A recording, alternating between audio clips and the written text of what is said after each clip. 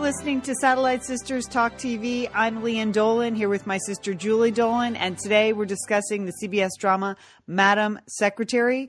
The episode was called Swept Away, and it was swept away, wasn't it, Julie?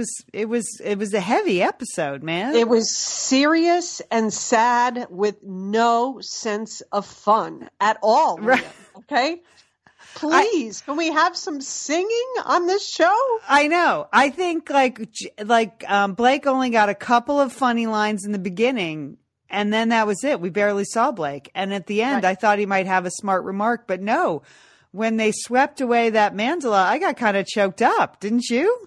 Yeah, it was just all bad. Yes, there was nothing good. We're going to get swept away. The climate is going to get swept away. Jay and his life is being swept away. It was all bad. Leanne. If only Henry's storyline would be swept away. Oh, yeah, you're right about that. Okay. You know, Madam Secretary writers, we turn to you to provide an alternative to the actual world at hand. But okay, if you want to hang some serious stuff on us, we can go with it. So the prime storyline this week was about a big climate change deal, called the Stockholm Protocol, or the Stockholm right. Protocols. Good, right. That's a good name. I enjoyed that. I'm going to insist on a few Stockholm protocols around my house. You know what I mean? I like it. Very impressive, Leanne. Okay. All right. So but all very serious protocols about climate change. Obviously, like the Paris Accord, that's what they're going for here. They're mirroring the real life climate change that's in doubt now. And so what Bess, she's been working for 6 months on this, and she has to try to bring together China and India, who are both have their own agendas there. She's trying to bring them together. It's the centerpiece of Dalton's second term. There's a lot of pressure on her. And in the middle of all this, the Dalai Lama shows up and really complicates things. So that's, right. Yeah. But here's my thing, okay? I have a couple of questions in this TV recap that I normally don't do. But really, why didn't Bess just say to the Dalai Lama, like, hey, I got to be out of town for a couple of days because something came up. Because I think it was laid out pretty clearly that the Chinese were just ready to sign on to the whole deal, but then the Dalai Lama shows up. And so then the Chinese, obviously, because they don't support the Dalai Lama and his positions, they don't want to sign on to the agreement. So I put this all on Bess. Really? Okay? You don't think that it's bad karma to say, hey, to lie to the Dalai Lama? I say, Leanne, there's a higher good here. We had climate change. Remember what they said in this episode, that it was going to ruin the earth for our children. Okay. It seemed like the stakes were really high. Like a little white lie to the Dalai Lama, I would be okay with. Yep. Okay. Well, Julie, Bess was not. So she was sticking firm. She was going to meet with the Dalai Lama. And don't worry, because she was not going to have a lot of press around, which is like real life. Which is like a real life Secretary of State. So the Dalai Lama shows up, and he has like bad news. I got some bad news and I got some good news, or just bad news. He's very sick. He has pancreatic cancer, but he's picked his successor, and it's a 2-year-old boy that lives in Maryland, right? I mean, it's unbelievable.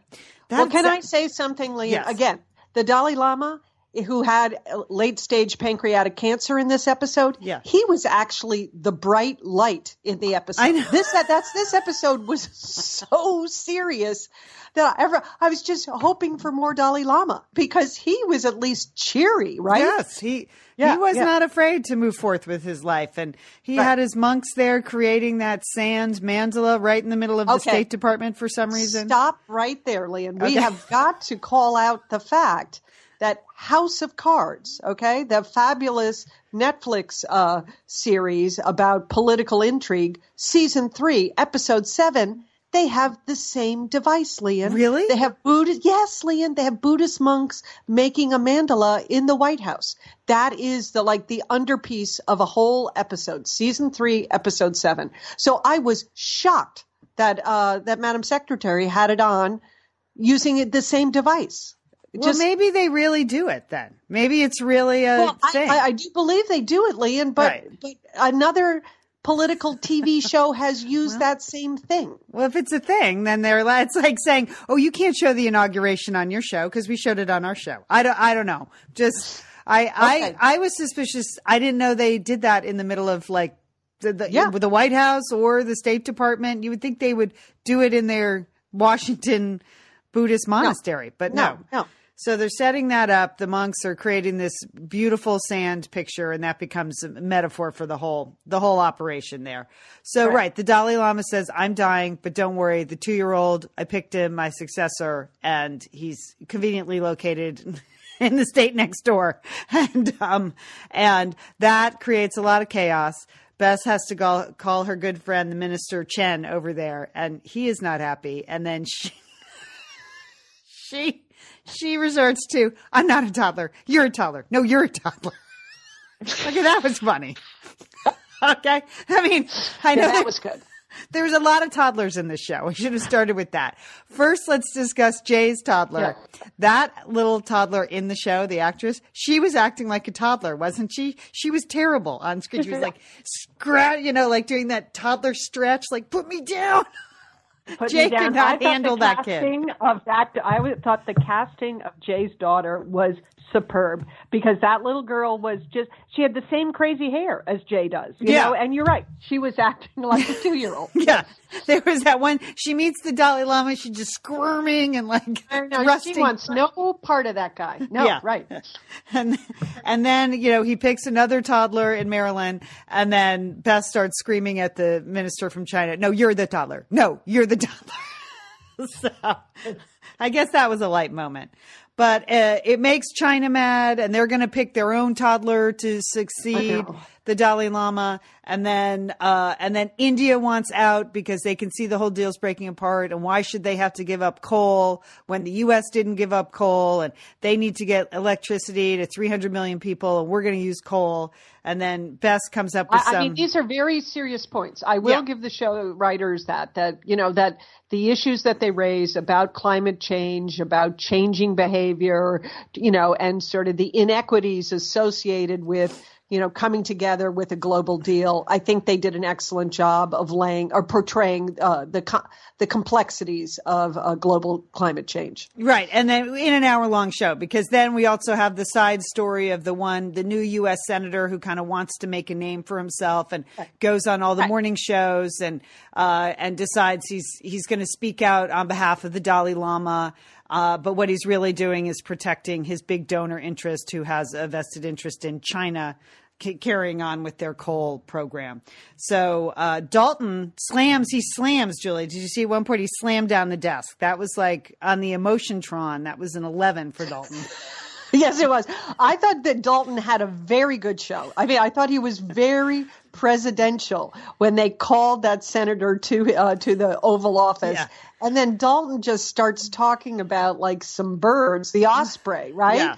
And the new senator is trying to figure out, what is the president saying? What does the osprey have to do with anything? And then he just puts the hammer down and says, welcome to Washington, So I thought that was a good little scene. I like that. The only question is, where the heck has that vice president been? I don't know. Did we miss that there's a female vice president? Did that happen? I don't know, Leanne. She was a big surprise to me. So I'm glad to hear she was a surprise to you.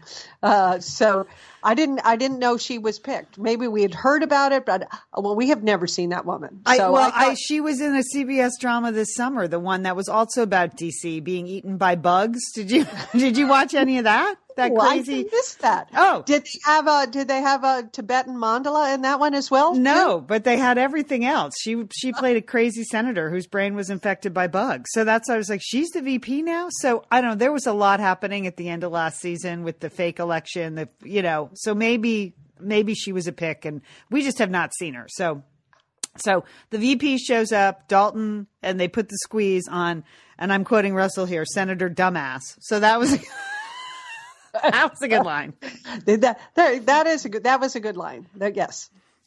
And then there's some wheeling and dealing, and everyone seems back in line. And then the Dalai Lama dies in a Washington, D.C. hospital. So I felt bad for him there. That didn't seem. I know. Sad. Again, more sadness on this show. Yeah. Yeah. And All Bess wants is that apparently the test for the new Dalai Lama takes years and years. And she feels like the planet doesn't have years. They have to get all this settled. You know, it's a problem for China that the potential Dalai Lama is an American citizen, and we're not supposed to have our, quote, finger on the scale, which they said a couple times. And so fortunately or unfortunately, the new Dalai Lama is not going to be an American toddler, and they're going to continue to search. And and it looks like the Stockholm protocols will go forward, and we get kind of a powerful scene at the end where we see this beautiful sand mandala of a beautiful world with everyone's happy, and then the monks kind of sweep it all away as if like we have to act now. So I thought it was a very powerful ending, really. Yes, it was very powerful in House of Cards, season 3, episode 7 too, Lian.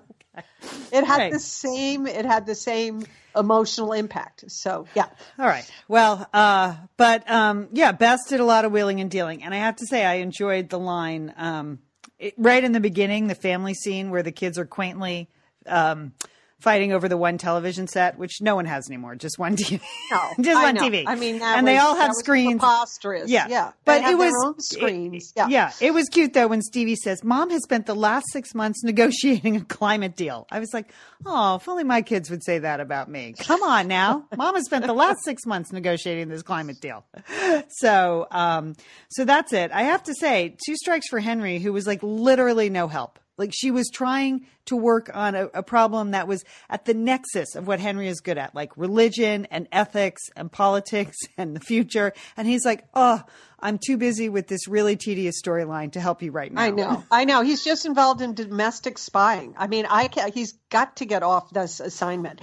But I have to say, this whole episode, I was like staring at Henry's legs, Lian. I just want to know, because we know in real life that Henry Tim Daly has broke his legs in a skiing accident this winter. So I was wondering when we are going to see the damaged Tim Daly on the show, you know. And so in a lot of scenes he was sitting down, or in one scene he was in bed, and so the blanket was covering his legs. Did you pick up anything, Liam?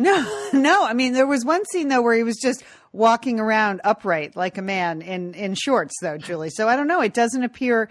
It appears that we haven't gotten to the broken leg scenario yet. Do you think that was a body double, that scene when he's walking around up there upright? A CGI? I don't know. Yes. I don't know.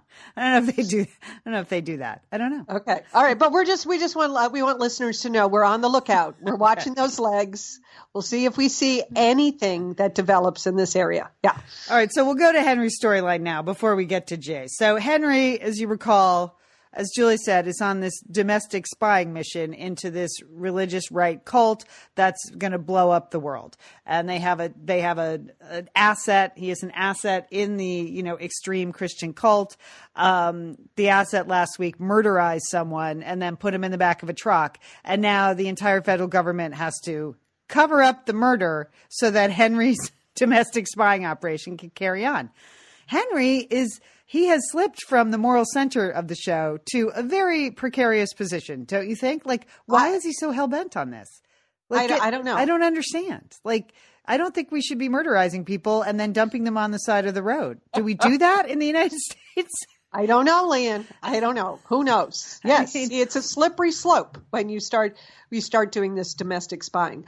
I made a short list because he is technically a professor of religion. Yeah. And I just thought that perhaps we should go back to situations that center around a university, because I think that's a very sort of story-rich environment for Henry. So he could have situations with students, he could have situations with former students. We could learn about professors that get in trouble on an international basis, about guest speakers that come to the university.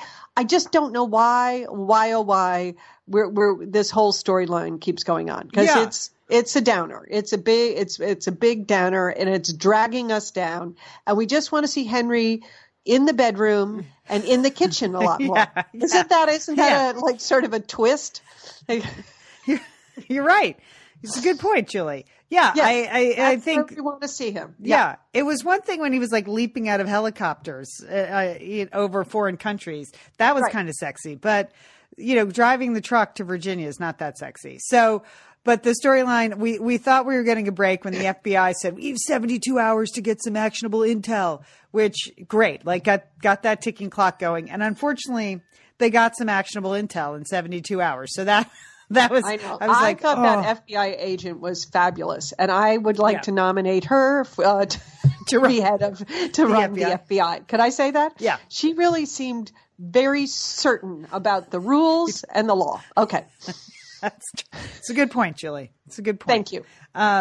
So Henry's case will go on. But Julie, that's a good suggestion. Like the universities are a hotbed of I know, especially these days. Storylines there. Yes, plenty of storylines. Yeah. There. Okay. All right. So he's carrying on, and that's unfortunate. But we'll stick by it. We're going to stick by it because Henry, we love him. Okay, and finally, the last storyline that they covered was Jay and his soon-to-be ex-wife, maybe be ex-wife, separated wife, fighting over custody of their toddler. All right. Is there anything sadder than two sad, defeated parents like fighting over child custody? I mean, that was so sad. It was so sad. You're right. On the sadness scale of the show, that was the saddest. And I don't even get what the deal. Jay's wife she is just given up. Like she's just given up on him. So right. That makes me sad. I mean, I understand these jobs in the government, you working in the West Wing, or the State Department, any of those really high level jobs. It's 24/7. You sign on for 4 years. You kind of know that going in. I don't know why it seems shocking to. Yeah, like she had some other, I mean, I know she has the emotional relationship with Jay's best friend. Yeah.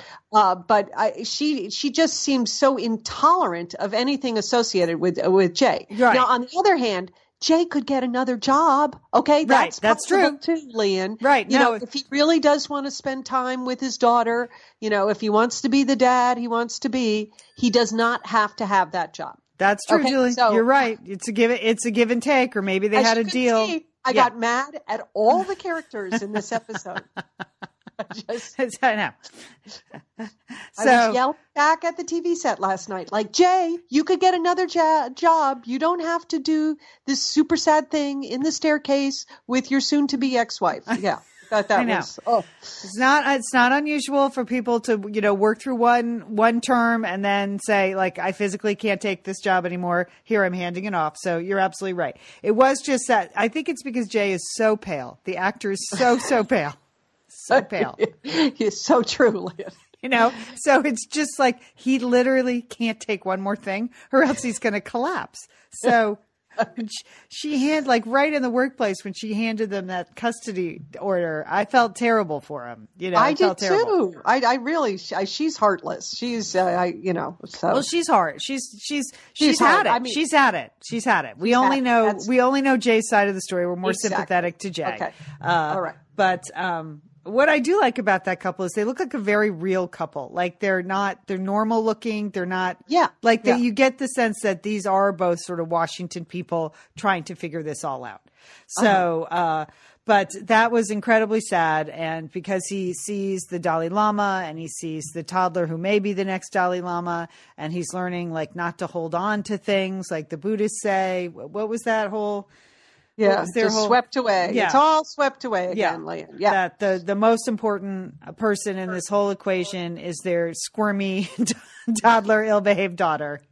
And she needs some stability. So he gives in to just the one night a week, every other weekend, which those are the saddest words in the English language, I think. I know. I know.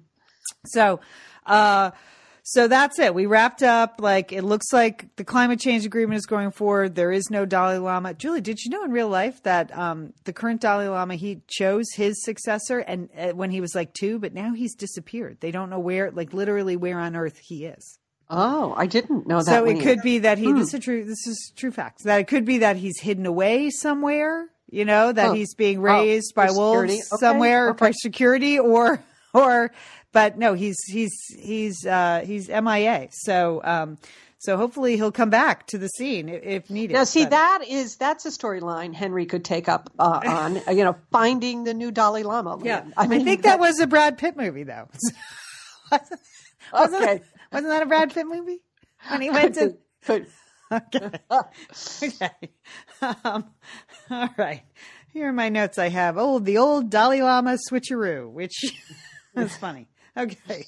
All right. So yeah, it was a sad and serious, Madam Secretary. You're absolutely right. And the clothes reflected that, Lian. As we look at our binders full of blouses, I mean, Bess was just all business this week. It was like suits and pantsuits and the same white shirt. There was that beautiful sort of bluish teal, bow tie shirt. Yeah. But there really wasn't much fun going on with the clothes. There was one little shot right at the end where Daisy is wearing something fabulous right before they sweep away the mandala. The world.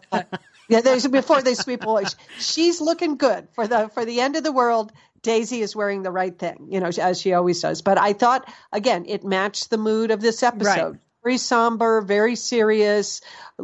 Certainly there was no fun in any of her outfits. Right. A lot of repeats. It's like she went back. It's like the costume designer went back into the closet. Just, things we've seen before. The white trench, that beautiful white blouse, the earrings, the round diamond earrings. Those were good. I did like Nadine's black on black look. Okay, Lian. That's one scene, I thought that was very chic. I mean, I know black on black, but she's always very chic. She's got a trim figure, as our mother would have said, a trim figure. And the V-neck blouse and then those black pants with a little bit of detailing on the pockets. I thought that was good too. Mm-hmm. All right, that's it. Yeah, right, Julie, sad. So, okay, come on, Madam Secretary. Next week, we want Henry to give up his domestic spying gig. We want more singing. We want more dancing. We want to see some fun with the clothes. Bring the kids back, okay? We want more stuff with the kids. Get Henry in the bedroom or in the kitchen, okay? Right?